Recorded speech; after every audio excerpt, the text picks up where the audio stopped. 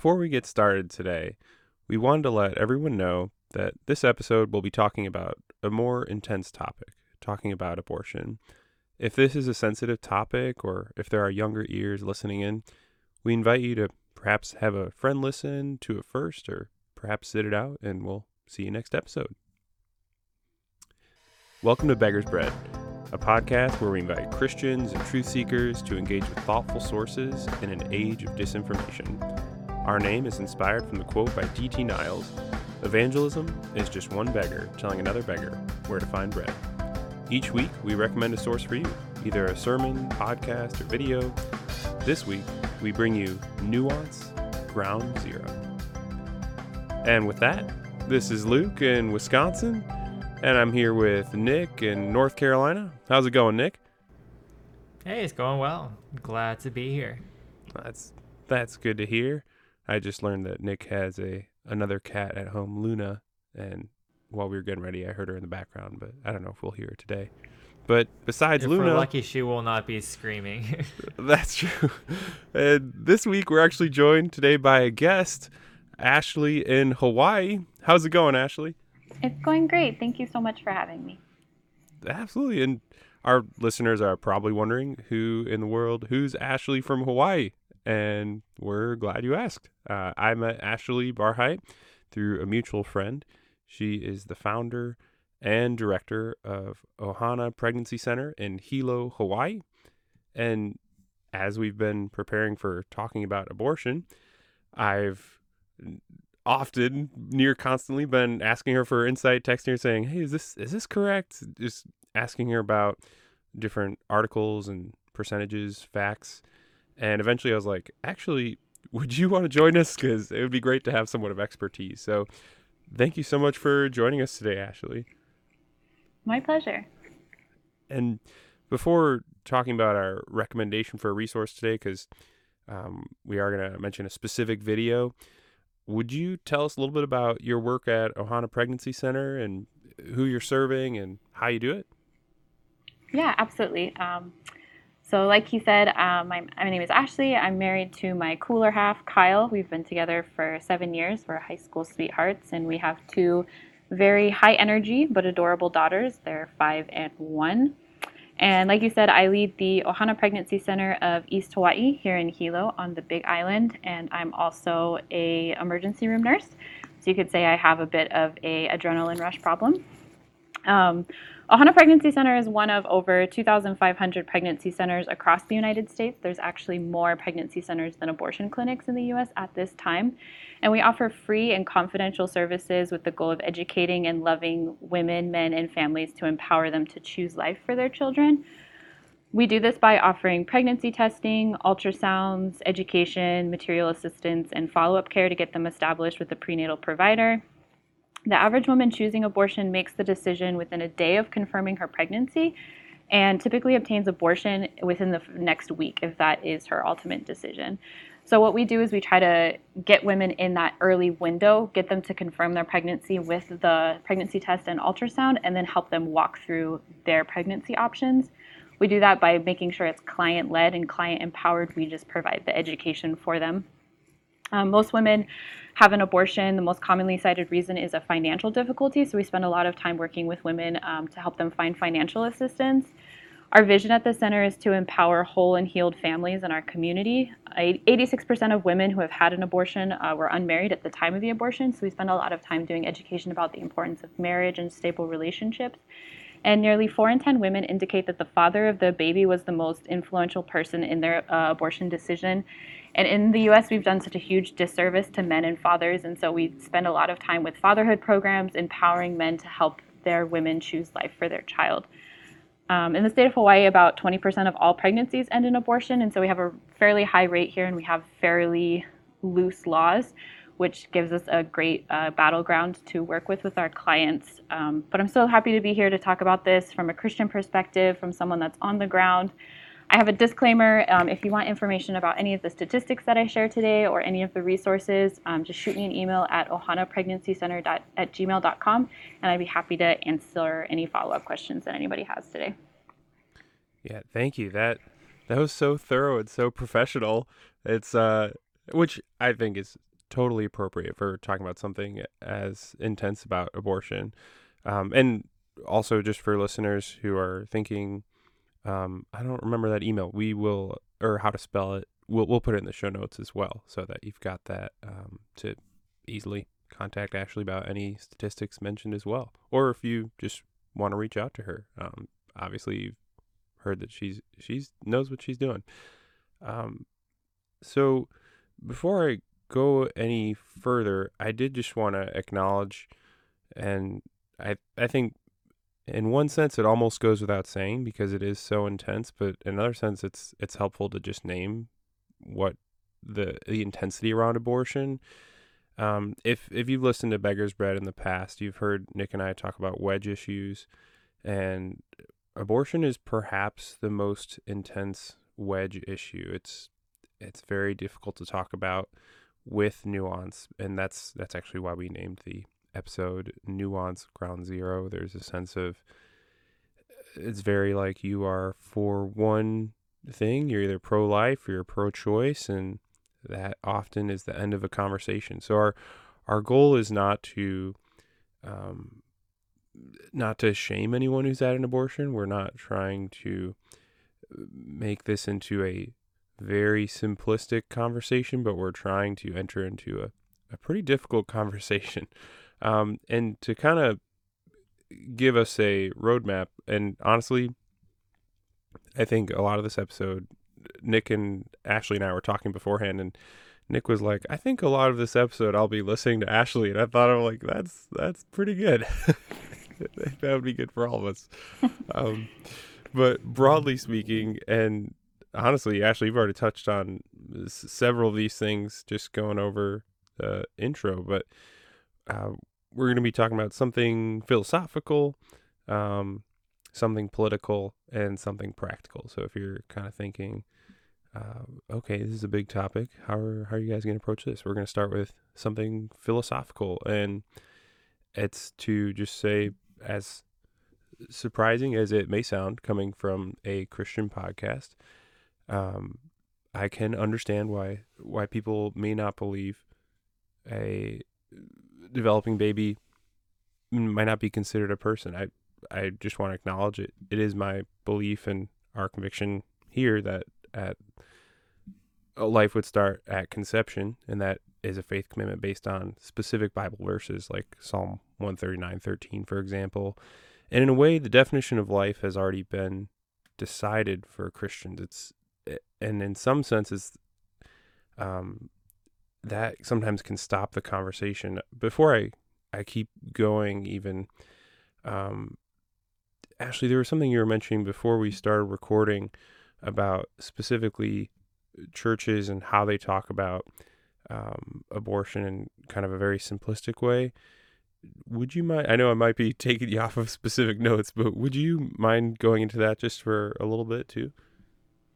Yeah, of course. So obviously the Bible is filled with numerous Bible verses that show intention from God's plan before we were made. There's several Bible verses talking about before you were born, I've had this plan for you, I formed you. So there's definitely a lot of biblical evidence that God knows our personhood even before, to be graphic, the sperm meets the egg, that God already has that vision and that we are worthy even before that.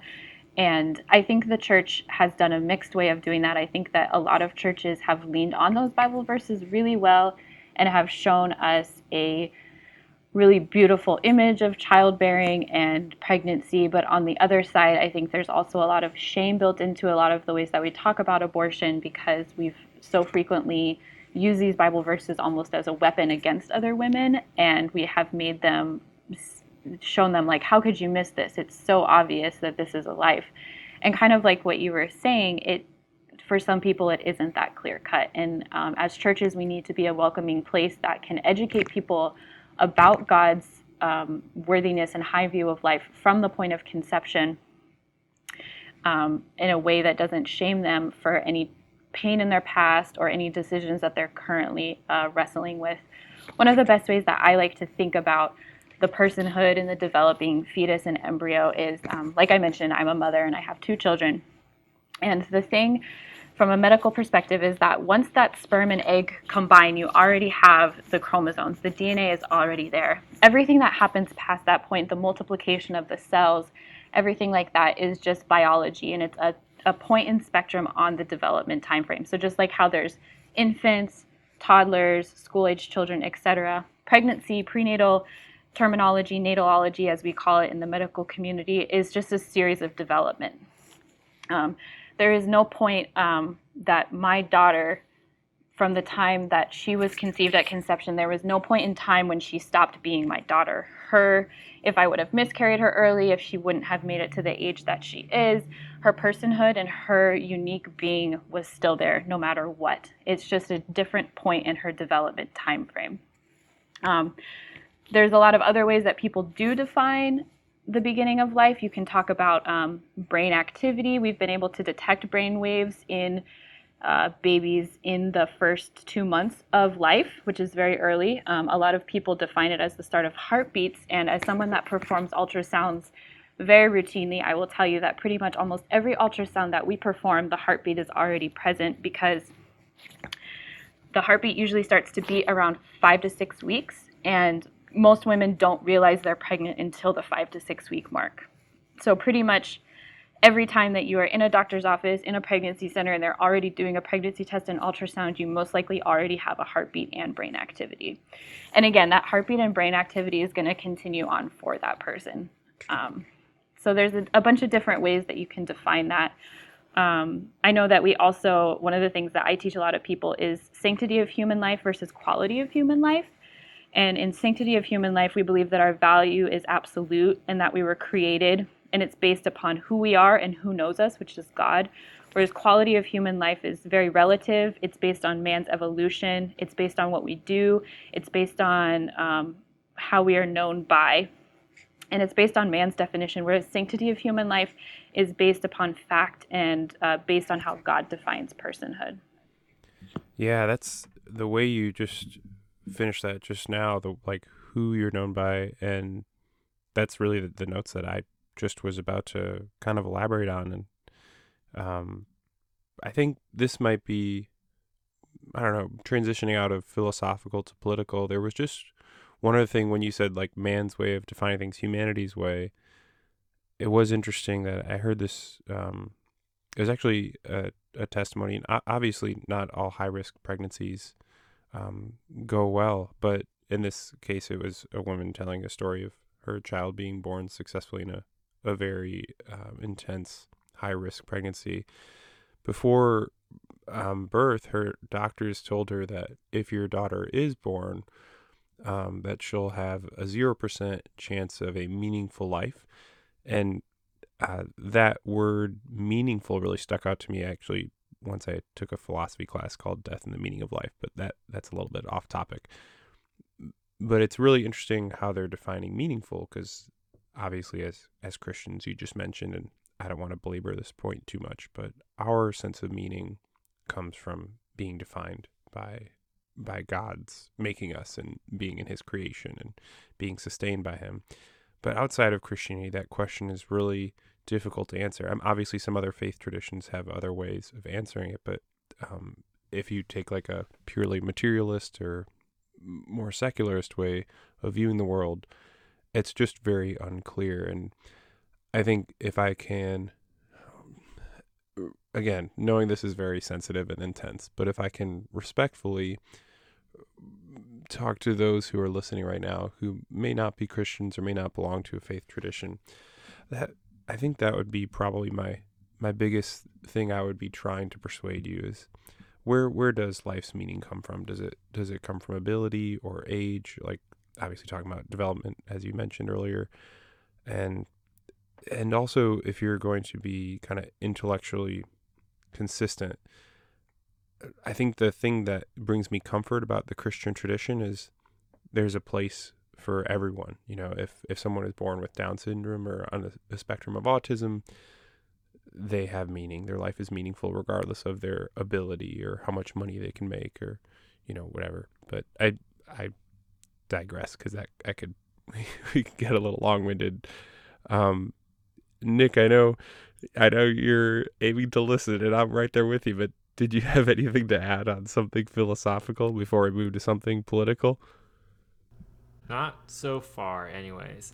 But yeah, like we said earlier in our discussion prior to recording, I think oftentimes we find ourselves, shouting across the aisles like we've talked about before on this podcast. And so I think this will be my own personal opportunity to kind of like reflect on what somebody who has a little bit more expertise has to say. And then also referencing back to, the very insightful video that we'll be referencing later on in this episode.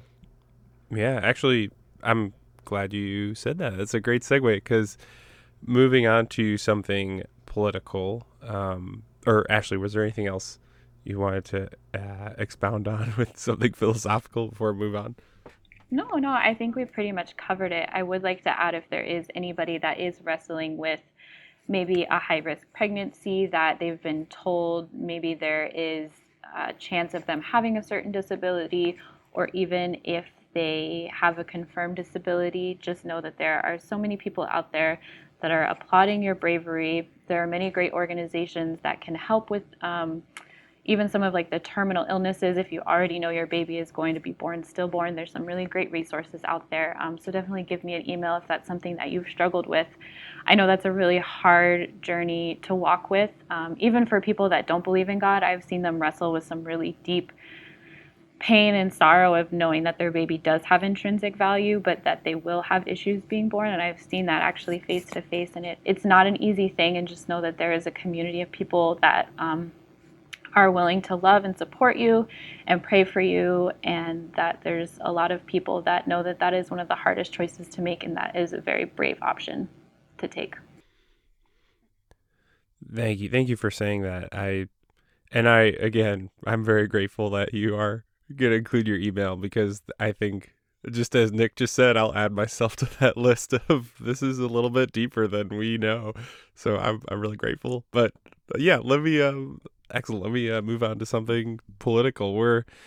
The video we are recommending this week is from Skye Jethani. So again, the Holy Post. If you have listened to our podcast, Nick and I are big fans. And actually, I know just from hanging out with Ashley when we met in Hawaii with our mutual friend, that she also likes the Holy Post. So it was like, this is great. Let's recommend this video.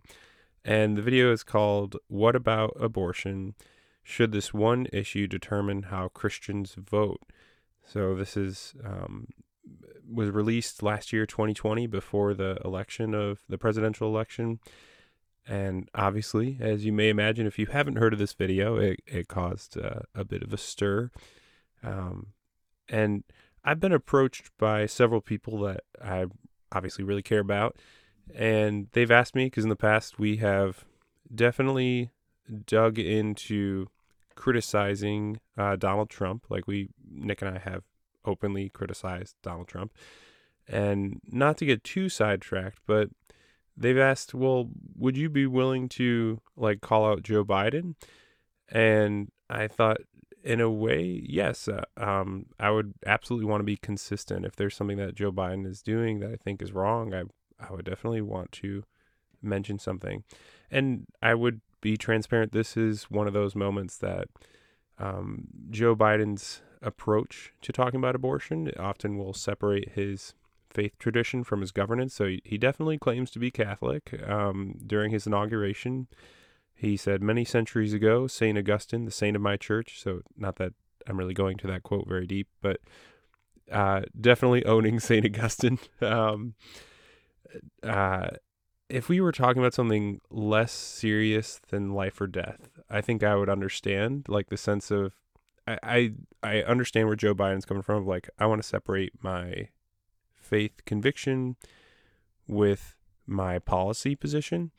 If we were talking about something like prayer in school, where we live in a pluralistic society, I might understand that a little bit better, might appreciate that.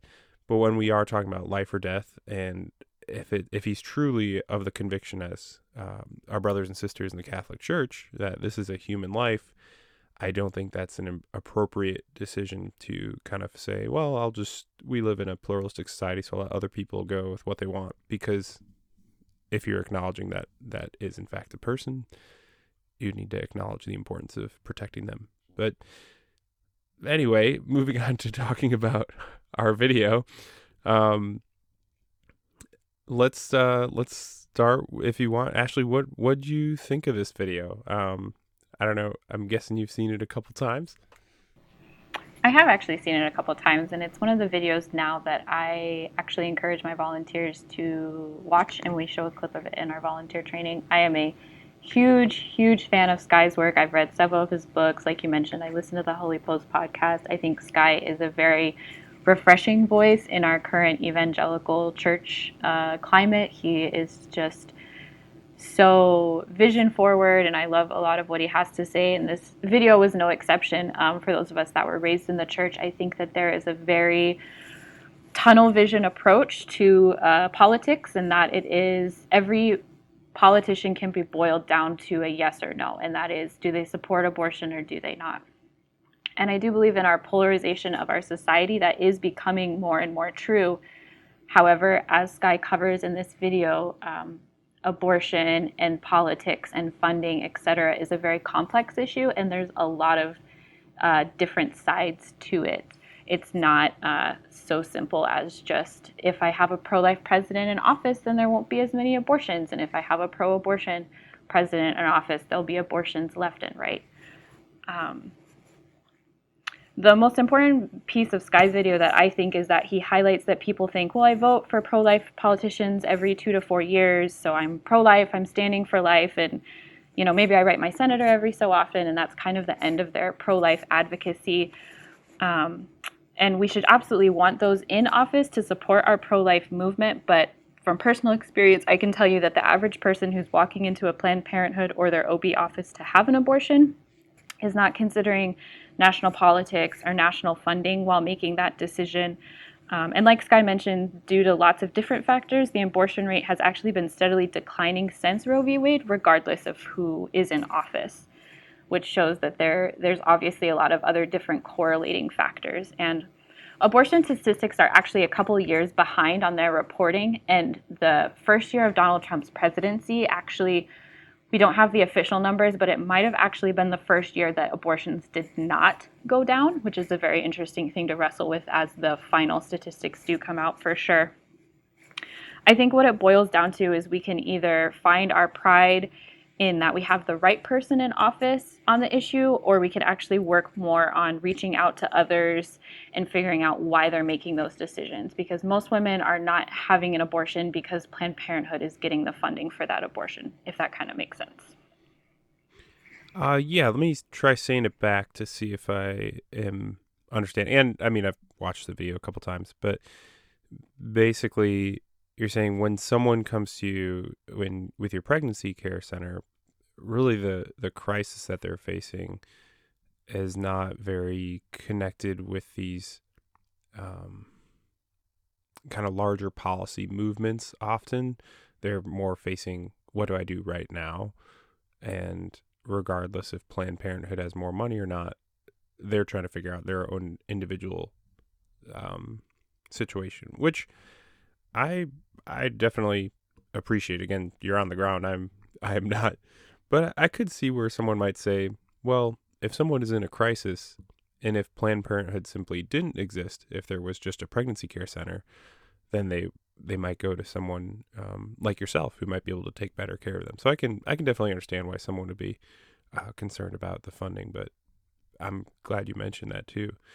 So then with Skye's key question, he says, is overturning Roe versus Wade the key to reducing abortion in America? He really seems to answer it as no. Although, I mean, he's also quoting or using David French as kind of an interlocutor, or maybe that's not the right word, but like as a source. And then he just definitely says at about 10 minutes in the video, he says the person sitting in the Oval Office is not what matters most when it comes to reducing abortions. Maybe this is getting a little bit ahead of ourselves, but I think because you mentioned advocacy, this is a great time to ask, what can Christians do, Ashley, if someone's thinking, well, okay, I appreciate what Ashley just said. It's not about how I vote every 2 years or 4 years or writing my senator every once in a while. But then what would be a good way to advocate if you're a Christian and you want to help people, you want to help reduce abortion? Well, you are getting a little bit ahead of my notes. So I'm actually going to Okay. talk a little bit about Roe v. Wade and some other legal decisions first. Oh, that's good. Just That's so great. just so we can be a little bit more educated about kind of how we got to the point that we did. That's good. And even going back to the summary which you did, which is absolutely correct. You kind of rephrased what I said, and you're absolutely right. And one of the things that I really like to kind of play devil's advocate a lot of times is we have had several Republican pro-life presidents over the last couple of years, and the pregnancy help centers have been around since the 1960s, 1970s. So my question when I have people that push back and say, well, we need a pro-life president, my question is always, well, how many of those pro-life presidents have given federal funding to pregnancy centers? How many of them have showcased pregnancy center work? How much of them have, like you were saying, tried to minimize Planned Parenthood's effect on the average woman and have amplified our center? And even with some of the most pro-life presidents and senators and representatives, that is not the case. So I think that's just another little something to think about. So back to Sky's question in the video when he says, is overturning Roe v. Wade the key to reducing abortion in America?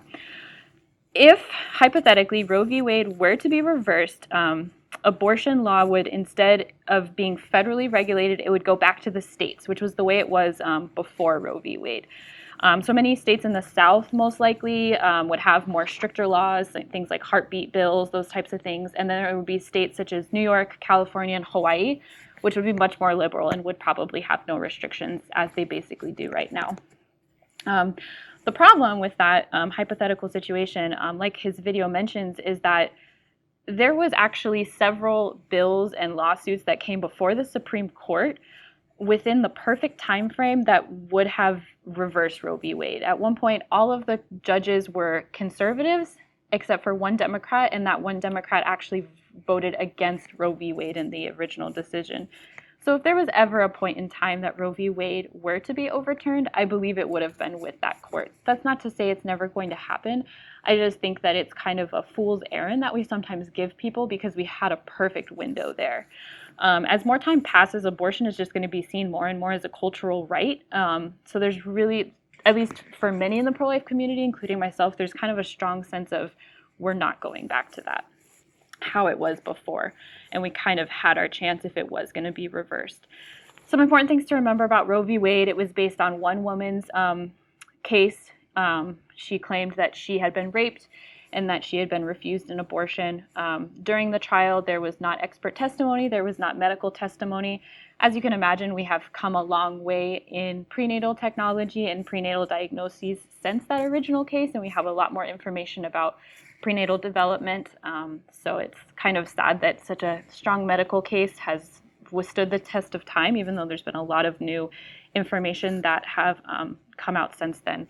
And actually, when we talk about this, Roe v. Wade isn't actually the case that we should want to be overturned. What Roe v. Wade did was it found within the law that it was unconstitutional to refuse an abortion due to the right to privacy under the process clause of the 14th Amendment, which actually overruled laws in 40 states about abortion.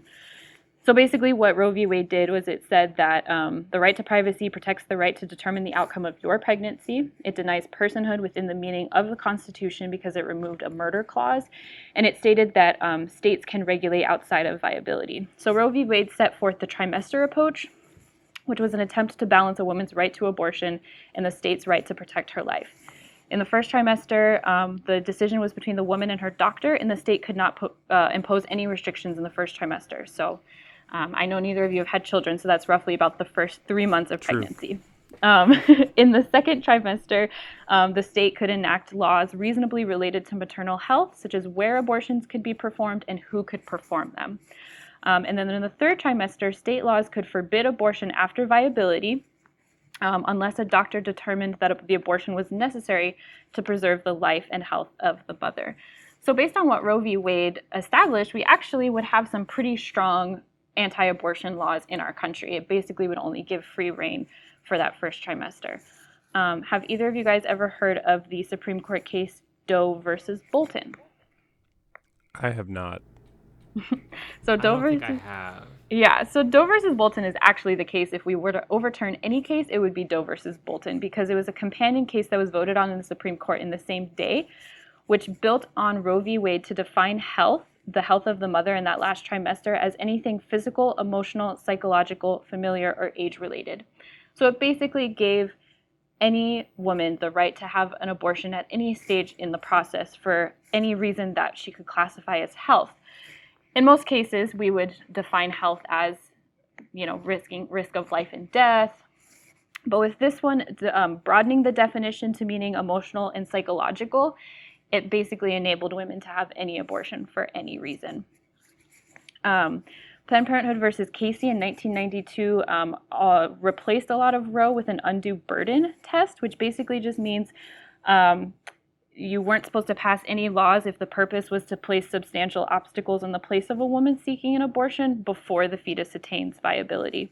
And this case was really important because this allowed for passages of over 300 pro-life laws since then, such as parental consent in some states, informed consent, waiting periods, heartbeat bills, etc. So you hear about these a lot of times, even in the news today, that various states will pass those laws in the kind of that first early window.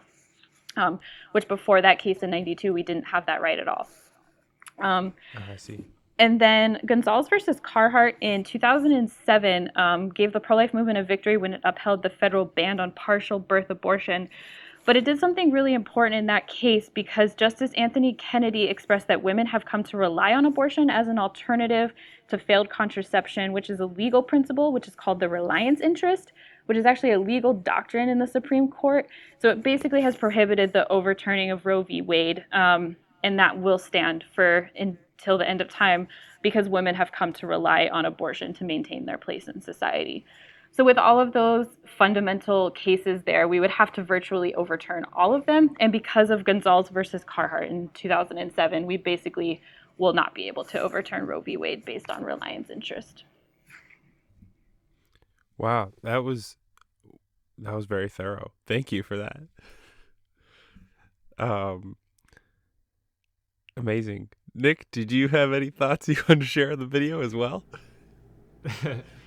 No, I just think that what you just said, Ashley, kind of expounds upon kind of a very brief, because the video that we're referencing is 15 minutes long. So providing this additional information definitely sets the framework for people, especially people that might have had that preconception that, Roe v. Wade, that's it. That's the route that we need to take as voters or more particularly as Christians. So thanks for sharing that.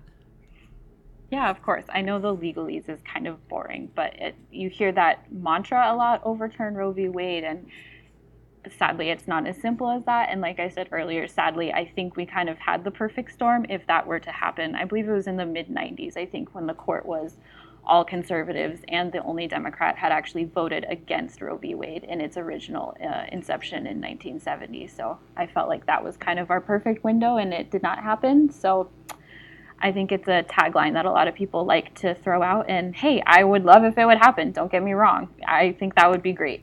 But I don't think that should be the end-all, be-all of our pro-life advocacy. Right. Absolutely. Right. Well, and I think even though I know you mentioned the legalese can be kind of boring, it is, it's clear that you've done your research. It's clear that you know what's going on. And it certainly does bring a lot of light to the attention that with this being used as something that, and I think Sky covers this in his video as well, this is an issue that's used to energize voters. So a lot of times it's presented so simplistically because that is what energizes the base.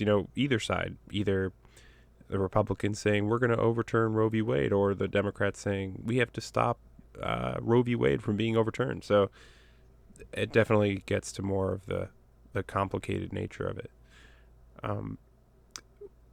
If you guys are cool, that I would like to bring in our co-listener. This is Anna from Wisconsin, and thank you so much, Anna, for writing this co-listening. It's one of our longer ones, which I think again is appropriate given that we're talking about a an intense topic.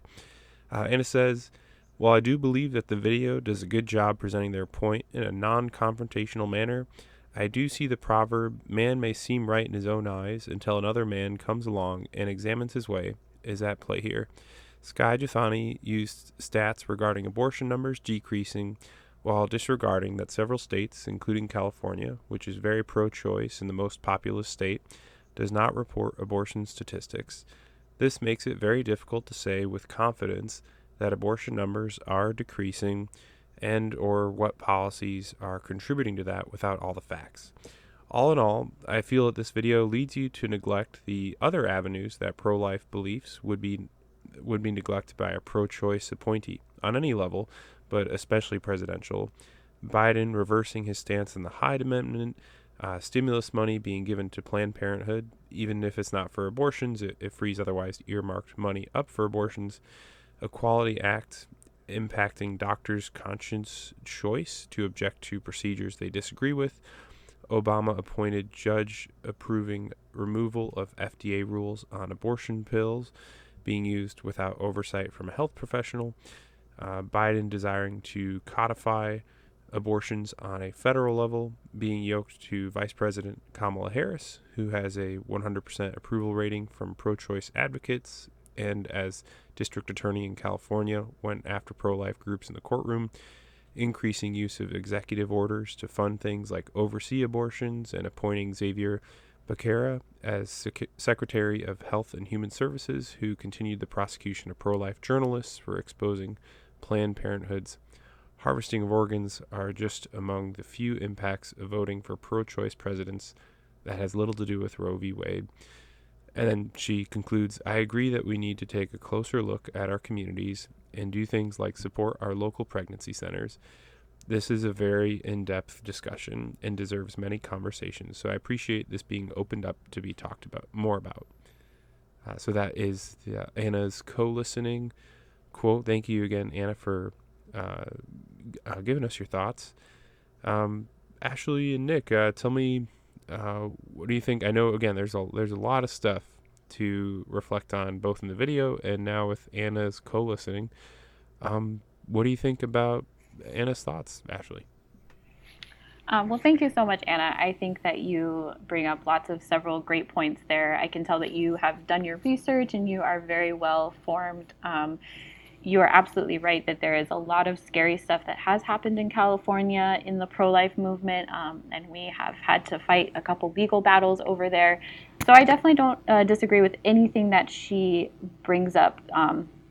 Definitely there's policy choices and other things that are being made that can make abortion more accessible to women. I know that my state just this past week passed a bill that now allows non-MDs to prescribe the abortion pill and perform abortions in the first trimester. So that would include physicians, assistants, and advanced practice RNs. And that is probably a bill that would not have been passed if not for the further push from the FDA and the loosening of regulations on the abortion pill. But again, like I talked about earlier, I think we just kind of have to reframe our state of mind when we think about these issues, and that are these policies all, I hate to use the word forcing, but are they encouraging women when they make that choice to have more abortions? Or are they simply more policies that just kind of change our culture? I know that David French talks a lot about the importance of standing up for the culture and the waves that culture is headed, because policy always follows the cultural discourse. And I think that the pro-life movement for a really long time used such harsh rhetoric that we lost a lot of that energy to kind of push back against some of these things. And I think that still continues to this day. One fun story I do want to add is that as she was talking about Xavier as the new Secretary of Health and Human Services, him and his team in the state of California passed a law which required all pregnancy centers to have a sign with 22-point font in their waiting rooms, with all of the different primary languages that told all patients that they have the right, to a state-funded abortion with a telephone number that they could then call for that abortion. And pregnancy centers were also required to have a sign in 48-point font in all primary languages spoken that disclosed that they did not have a medical professional on the premises, which was also false. The NIFLA, which is the legal representation for pregnancy centers, filed a lawsuit on behalf of the pregnancy centers in California and took the case all the way to the Supreme Court, stating that the law clearly and unconstitutionally compels speech that these organizations fundamentally disagree with and thus violates our consciousness. This law would have, failure to comply with the law would have meant that the government would be able to issue massive fines and penalties, which would then in essence close down pregnancy centers in the state of California. And actually, while this battle was going on, we also faced a virtually identical lawsuit here in the state of Hawaii that would have imposed it did impose the same restrictions, but we took it to the courts and it was on pause while this court case went to the Supreme Court. And thanks to God's favor and the facts on our side, they did rule in favor of the pregnancy center movement. So that just goes to show that even when you have these pro-choice people in power, that there can still be victories on our side. And that's why I believe that no matter which administration is in power, there were issues under Trump's administration too, that the pregnancy center movement and the pro-life movement has just been staying up to date on all the different changing tides, and we then change our methods to better help women. With this new push for abortion pill, you see lots of centers offering abortion pill reversal, which is a way that can, once a woman has taken the first dose of the pill but hasn't taken the second dose yet, we can actually, there's a hope that they may be able to stop that abortion. So you see our pro-life movement constantly listening to what's happening on the political and the social level, and then rechanging our efforts based on that. And that's why being educated, like Anna obviously is so important, is because we can stay up to date on those things. But again, at the end of the day, do all of those policies cause more abortions to happen? If you look at the statistics reported, then that is not always the case. And I will push back on one thing. She said that California does not report abortion statistics. There are a few states in the U.S. that are not required to report abortion statistics, but many of them still do. It's just that each state has different qualifiers for when you do and do not have to report. So for instance, if you take Medicare funding, in many states you have to report every abortion. But thank you so much for your feedback. That was a great comment. Thank you. Yeah. And Nick, do you have any thoughts you wanted to add as well? No, I don't think so. Okay. Sounds good. There is one thing I wanted to mention just as you're responding, Ashley, and you mentioned, I won't belabor this point too much, but talking about the term pro-life, because we've used it quite a bit, which obviously makes sense. It's a paradigm for viewing abortion and also for viewing a lot of issues. It is interesting because thinking about talking about abortion, and I'm glad even that you acknowledged, well, really, David French. I love David French and the Dispatch, that whole I do crew. too. But they're honestly, they are my favorite media outlet right now, and excited whenever I read that. But it's interesting acknowledging the harshness that sometimes has been used in the past by the pro-life movement. And I think maybe the best way I can explain my hesitation in talking about abortion on the podcast might be in a way that I think a lot of conservatives view Black Lives Matter. And I know this may seem off topic, but let me try and relate it. When people talk about Black Lives Matter as an organization, there's obviously a lot of things in their on their website and their platform that doesn't really have to do with race, or at least there's kind of added things that don't have to do with the phrase Black Lives Matter. So for that reason, myself and many people that are more conservative, that are my friends or that I know, will say, I want to say the phrase, but I don't want to be associated with that group. I don't support everything. And I felt very similar about using the term pro-life in the past, and even currently sometimes it's like, oh, I do want to be for women and for the unborn, but that doesn't necessarily mean I want to sign up for the entire Republican platform. So I do want to just acknowledge that if you are listening right now, and regardless of where you sit, if you have heard that term in the past be used, and you look at people and you say they're not really pro-life with the way they view, refugees or immigration or whatever, I do want to let you know, like, I acknowledge that there are many people that claim to be pro-life and don't really have a consistent pro-life ethic for the way they approach life. But also, if it's an encouragement, especially for my friends who may be more progressive or maybe pro-choice, as someone who grew up and still swims in the waters of more conservative area, there are a lot of people that I know that really do care about people's lives beyond just abortion. And I don't know. I know that may sound odd for me saying that, but I just wanted to briefly touch on that. Not to open too many can of worms, but.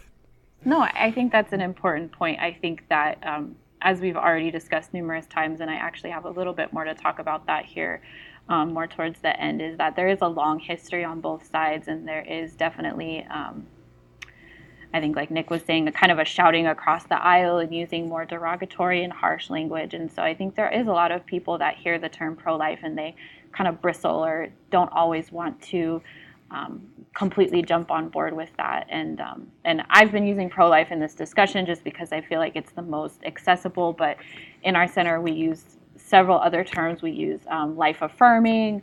We use pro-love. We use pro-life from womb to grave. We use a lot of different terminology, again, to kind of break that mold.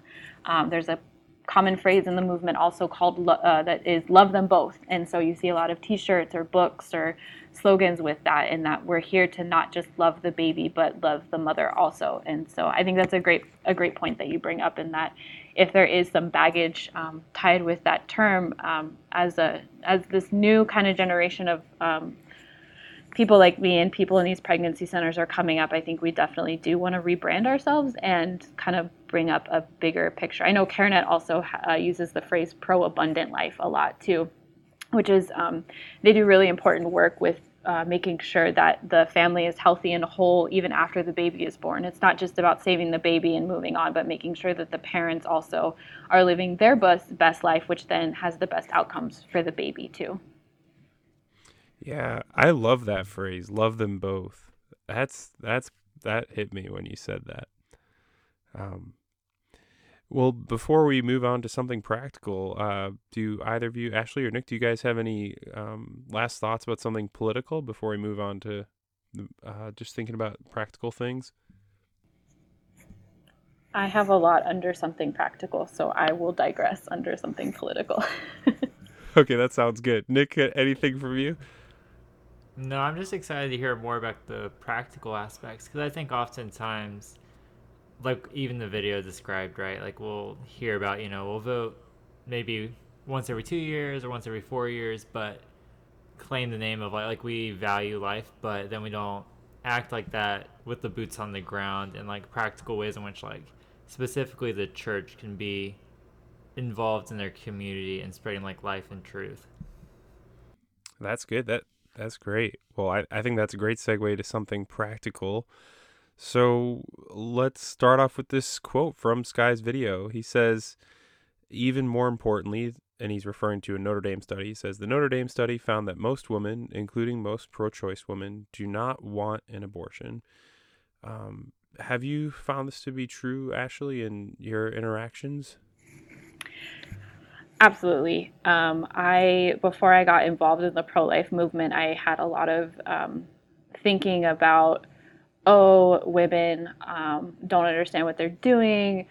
These women are comfortable with murder and they have no regard for life. And I can attest that day in and day out that is not the case with any client that I've ever had that has chosen an abortion.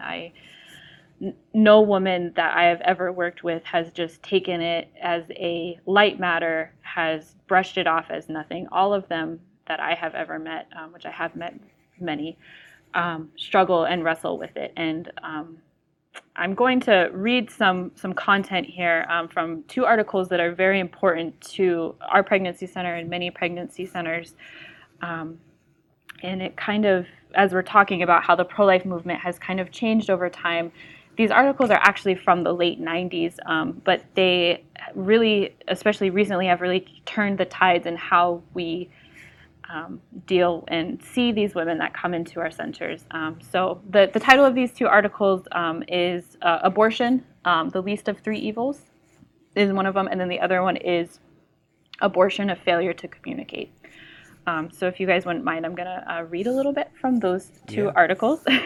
Absolutely. So these are direct quotes. These are not, everything else today has been kind of my paraphrasing of everything. This is actually quotes from the articles. And the research that they did is they surveyed, basically their bottom line was, why do women have abortions? Now that we know it's not as taboo anymore, and again, this was in the late 90s, 1998, I believe, was one of them. Why do women have an abortion? Is it because they don't care? Is it because they're not educated? What is the bottom line? And so the people that they surveyed in this were not just pro-life people. These were all women that were having abortions, including women that probably were fine with having an abortion, but it was to kind of understand their underlying motivation for why they made the decision that they did, if that kind of makes sense. Absolutely. So the studies say the reason why women choose abortion is an identity problem. Many young women of today have developed a self-identity that simply does not include being a mother or a mother at this time. It may include going through college, getting a degree, obtaining a good job, maybe getting married someday. But the sudden intrusion of motherhood is perceived as a complete loss of control over their present and future selves. When a woman faces an unplanned pregnancy, her main question is not, is this a baby? With the assumed consequence that if she knows it to be so, she will always choose life. Women know, though not often at the subconscious level, that the fetus is human and that it will be killed by abortion. But that is the price a woman in this situation is willing to pay in her desperate struggle for what she believes to be her very survival. Emphasis on babies, whether dismembered fetuses or happy newborns, will tend to deepen the woman's sense of denial, isolation, and despair, which are the very emotions that lead her to choose an abortion in the first place. Her central, perhaps subconscious question is rather, how can I preserve my own life? The pro-life movement must address her side of the equation and do so in a compassionate manner that affirms her own inner convictions and struggles. Without stigmatizing or condemning, pro-lifers must help a woman to reevaluate what she perceives as the three evils before her. The terrible miscalculation of young women is that abortion can make them unpregnant, that it will restore them to who they were before the crisis. But a woman is never the same once she is pregnant, whether the child is kept, adopted, or killed. Abortion may be a kind of resolution, but it is not the one that women most deeply long for, nor will it even preserve her sense of identity. Sidebarring off of that, that is something that we, as a life-affirming pregnancy center, we do tell women that, is that even if they do ultimately choose abortion, which unfortunately some women still do, is we always tell them, especially when we help them memorialize the infant, that they are a mother no matter what, and that they were the mother of that child, and that an abortion does not undo that, and it does not take that child from their personhood as a mother. Back to the article. Even those women who are more likely to choose life rather than abortion do not do so because they better understand physiology or have a greater love for children, but because they have a broader and less fragile sense of self, and they can better incorporate motherhood into their self-identity. Adoption, unfortunately, is seen as the most evil of the three options, as it is perceived as a kind of double death. First, the death of self, as the woman would have to accept motherhood by carrying the baby to term. Further, not only would the woman be a mother, but she would perceive herself as a bad mother, one who gave her own baby away to strangers. The second death would be the death of the child through abandonment. In fact, while abortion itself is seen as something evil, the woman who has to make that choice is perceived as being courageous because she believes she has made a difficult, costly, but necessary decision in order to get on with her life.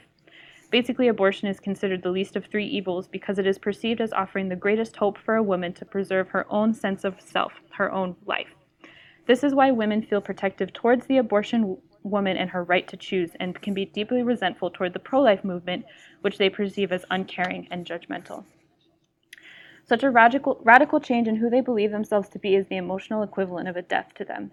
Indeed, to the right brain, it is perceived as the death of the familiar self. So strong is the fear of death that abortion is seen by these women as a means of self-preservation. Even though these women believe abortion is wrong, that it is evil, They recognize it as something that will prevent the death of self, which to them is an even greater evil. So the decision to abort is not a direct decision, but rather is arrived at almost by a default as an act of self-preservation. When a woman chooses to keep her child, her spiritual conflict has ended with her acceptance of an expanded or changed definition of who she is and who she will become.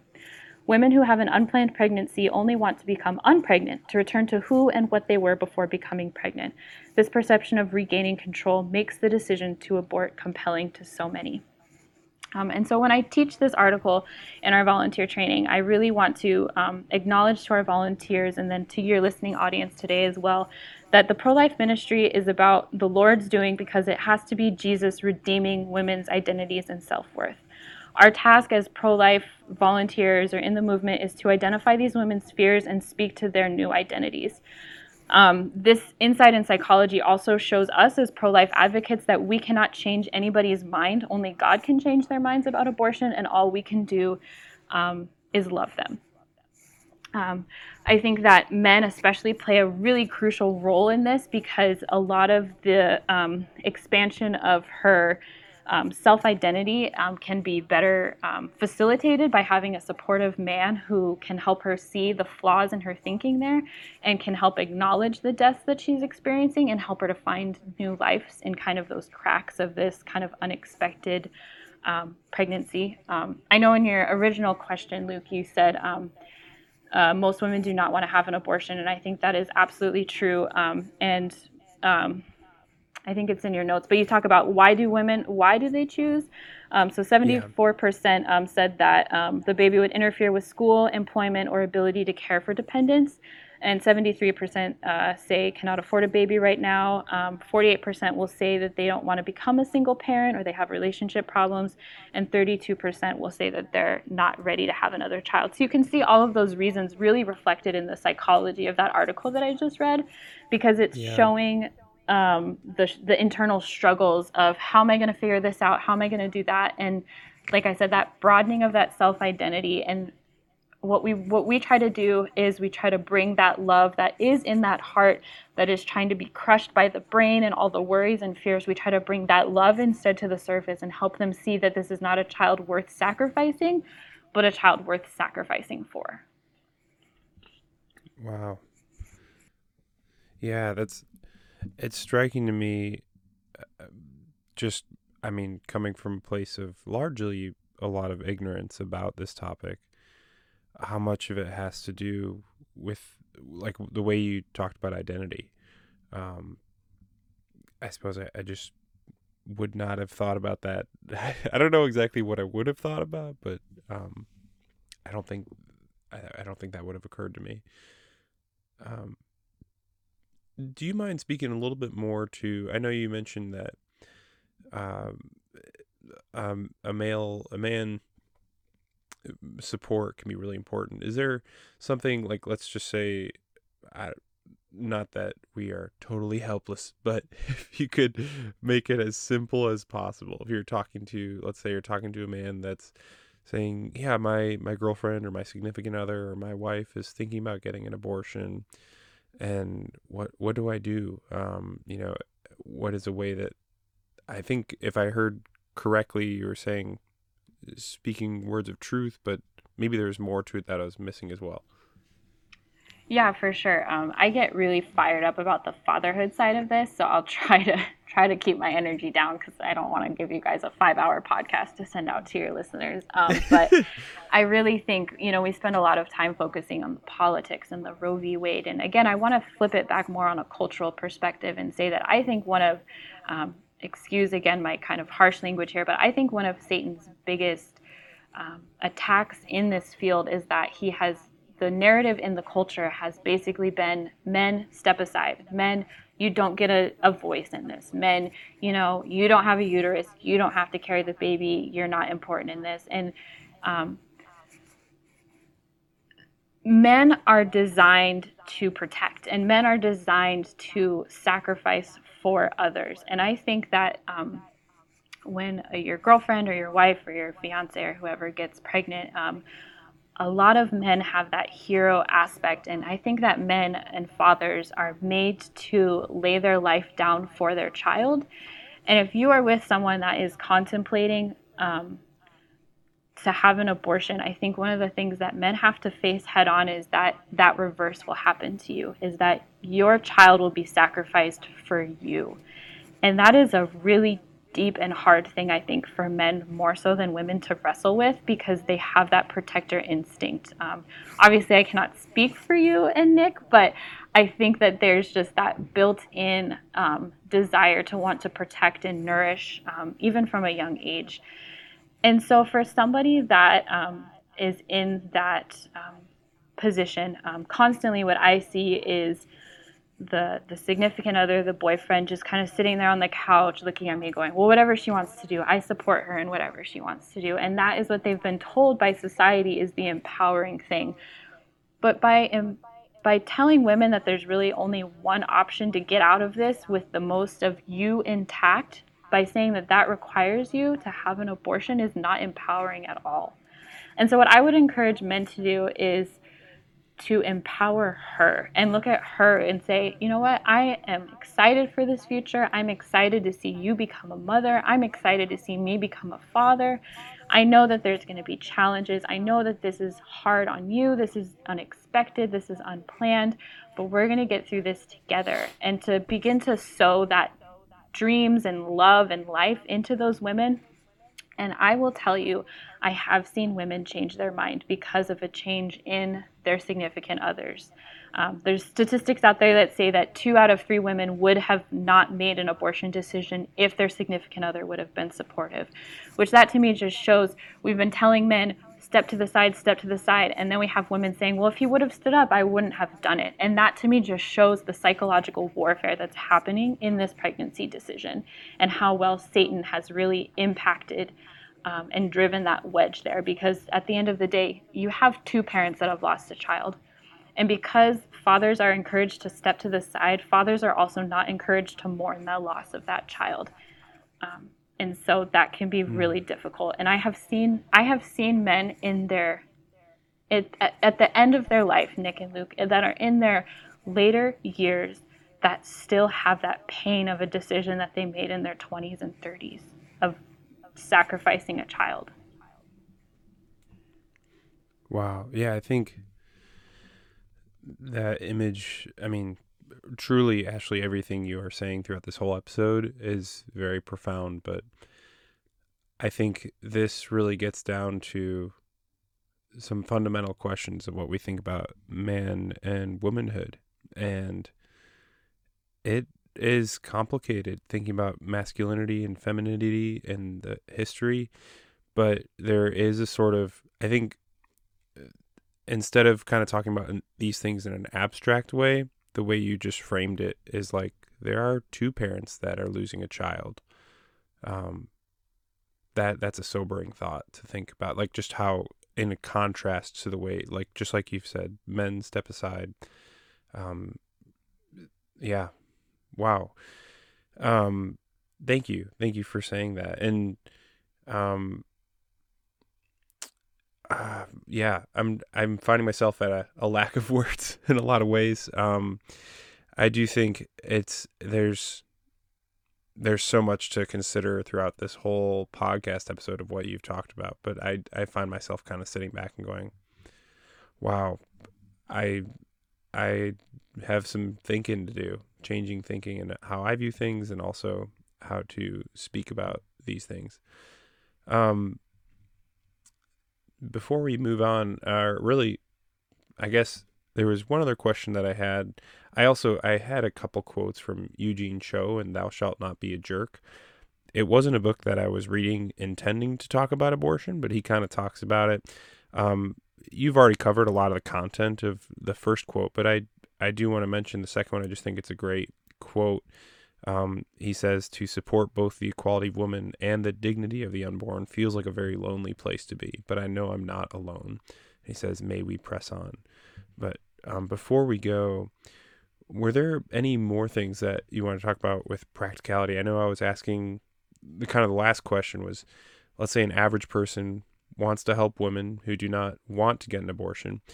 And let's say they don't know anybody who's like, I'm thinking about getting an abortion. what can he or she do? Do they give money somewhere? Do they volunteer somewhere? Is it prayer? What else? What would you recommend?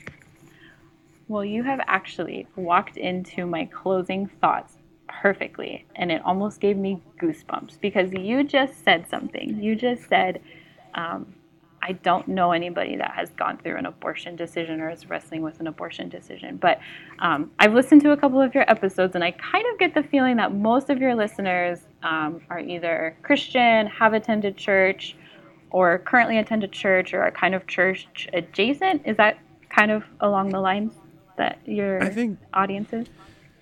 Yeah, I think that describes a large amount of the audience. I think there are also people who are not Christians but just curious about what Christians think about things.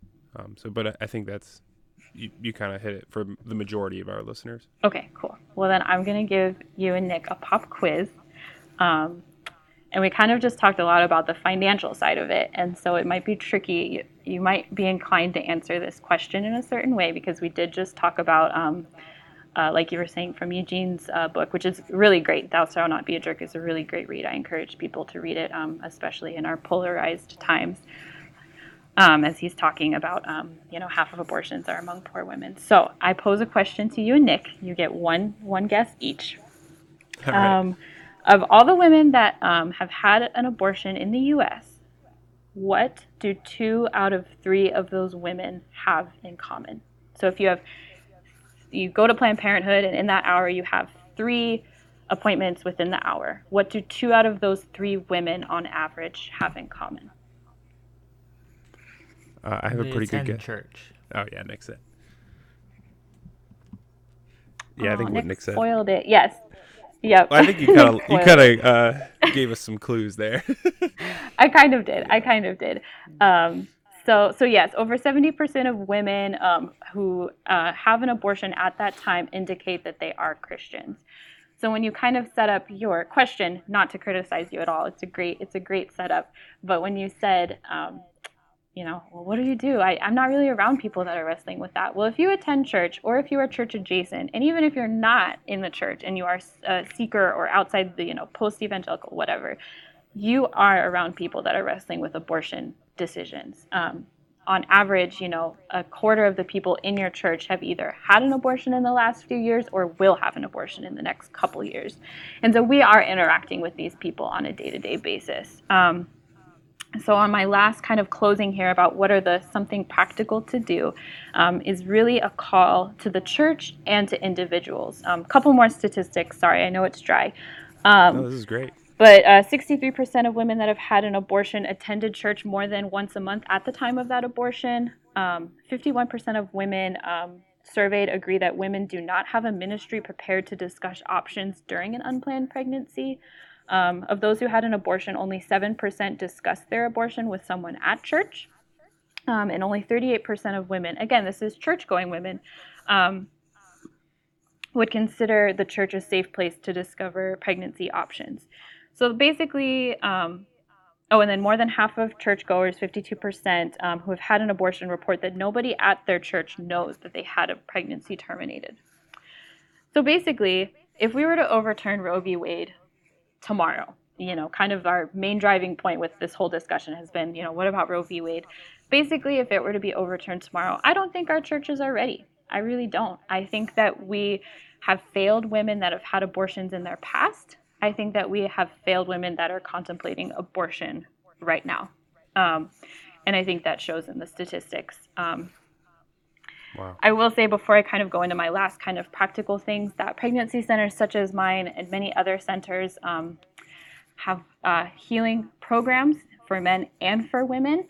I would encourage you, if you have an abortion in your past, to reach out to your local pregnancy center, look up support after abortion online, go to abortionchangesyou.com, any of those things.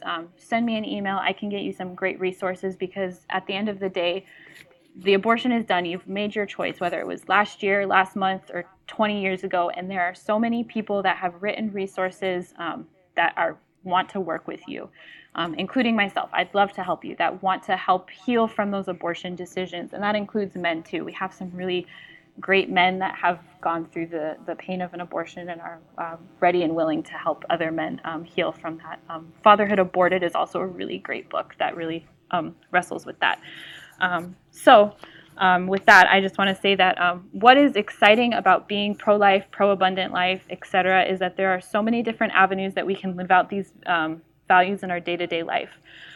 First of all, we need to pray. We need to pray for our community. We need to pray for our church. We need to pray for our friends. We need to pray for our colleges. And we need to ask the Holy Spirit to show us ways in our everyday life to stand for life. I know there's some women that pray, God, if I see a pregnant woman, give me the words to say. And sometimes they'll just go to pregnant women. If they work in a grocery store, they'll have a pregnant woman checking out and they'll say, hey, I noticed you don't have a wedding ring on, congratulations on being pregnant. I'm so glad that you are having a healthy, happy baby. So we need to lean into the Holy Spirit, because the Holy Spirit, I will tell you, I've had some crazy experiences of the Holy Spirit just saying, give that girl this book, give this girl a card. And the crazy stories that come out of that is just amazing. And that's all because of the Holy Spirit. No matter what job you have, if you're a stay-at-home mom, if you work at a hospital, if you work at a grocery store, no matter what your talents are, you can always speak life in your day-to-day life and encourage moms, no matter what. Don't ever assume that you know that they're happy to be pregnant. If they're pregnant, we should always be speaking life and talking about children and pregnancy in a positive light, including those that have had abortions, for sure. You can volunteer with your local pregnancy center. I know my pregnancy center, we have lots of different ministries and lots of different areas for people with different talents to get plugged into. You can offer to babysit for single moms so they can either go to school to finish their degree or have nights off so that they can keep having their hobbies. Again, going back to that identity thing. You can donate to pro-life or adoption ministries. You can give free legal or money financial advice if finances are your thing. Offer to host single moms and give them a budgeting class, or to get them hooked up with scholarships. You can advocate at your local college or community college to have a low income or a free childcare program.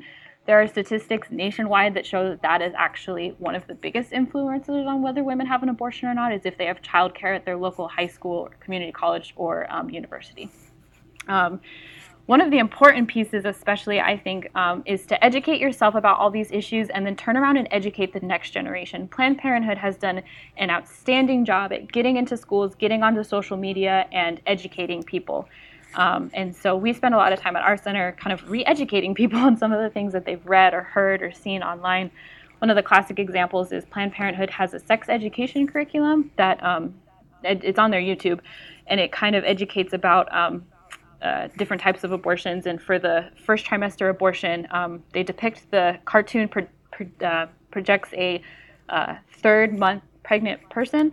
And I kid you not, the baby in the abortion is literally, you remember the movie Finding Nemo where they just have the little red circle? It's literally that. Whereas if you know anything about prenatal development, by 3 months, there's baby movement, there's brain waves, there's hands and feet, there's all kinds of things by 3 months. So educate yourself on what teenagers are learning today, and then you in turn go around, go to your youth groups, go to your local schools, go to your Sunday school classes, and educate the next generation that is coming up, because they're going to have the most medical and societal information at their fingertips. And I believe they could definitely be a generation that changes this whole discourse. And then again, look at your churches. We may think my pastor has mentioned a couple times that he's pro-life, life is sacred, he says the right Bible verses, but what programs or ministries does your church have that actually encourage or assist moms that are facing a pregnancy decision? Is the topic only discussed in a negative, abortion is wrong, abortion is murder terminology, or is there actually life-giving information about how to have healing after an abortion has been chosen? Because as I just proved, abortions are happening in our churches. And then what men's programs are there to foster healthy fatherhood, educate them about the importance of standing against abortion, since the media has encouraged them to do the opposite. And then I would encourage you, if you go to a church, to ask your pastor, why don't we have a post-abortion ministry? Because unless men and women have gone through an abortion healing ministry, they are much more likely to repeat having abortions in the future, because there's that hiddenness and that shame of they haven't mourned and memorialized that loss, so they're much more likely to go back to it again. And so that's the thing that I love about Jesus, is that he gave us the morals. He let us know that abortion is wrong, murder is wrong, but then he also calls us to love others. And our pregnancy center's motto is putting compassion for life into action. And so that's my encouragement to everybody here today, is to put the passion and the compassion that we have for the unborn, to put it into action and do something about it. Excellent. Well, thank you so much for going over those things. I would try to summarize them, but I can pretty much guarantee I would probably miss several things.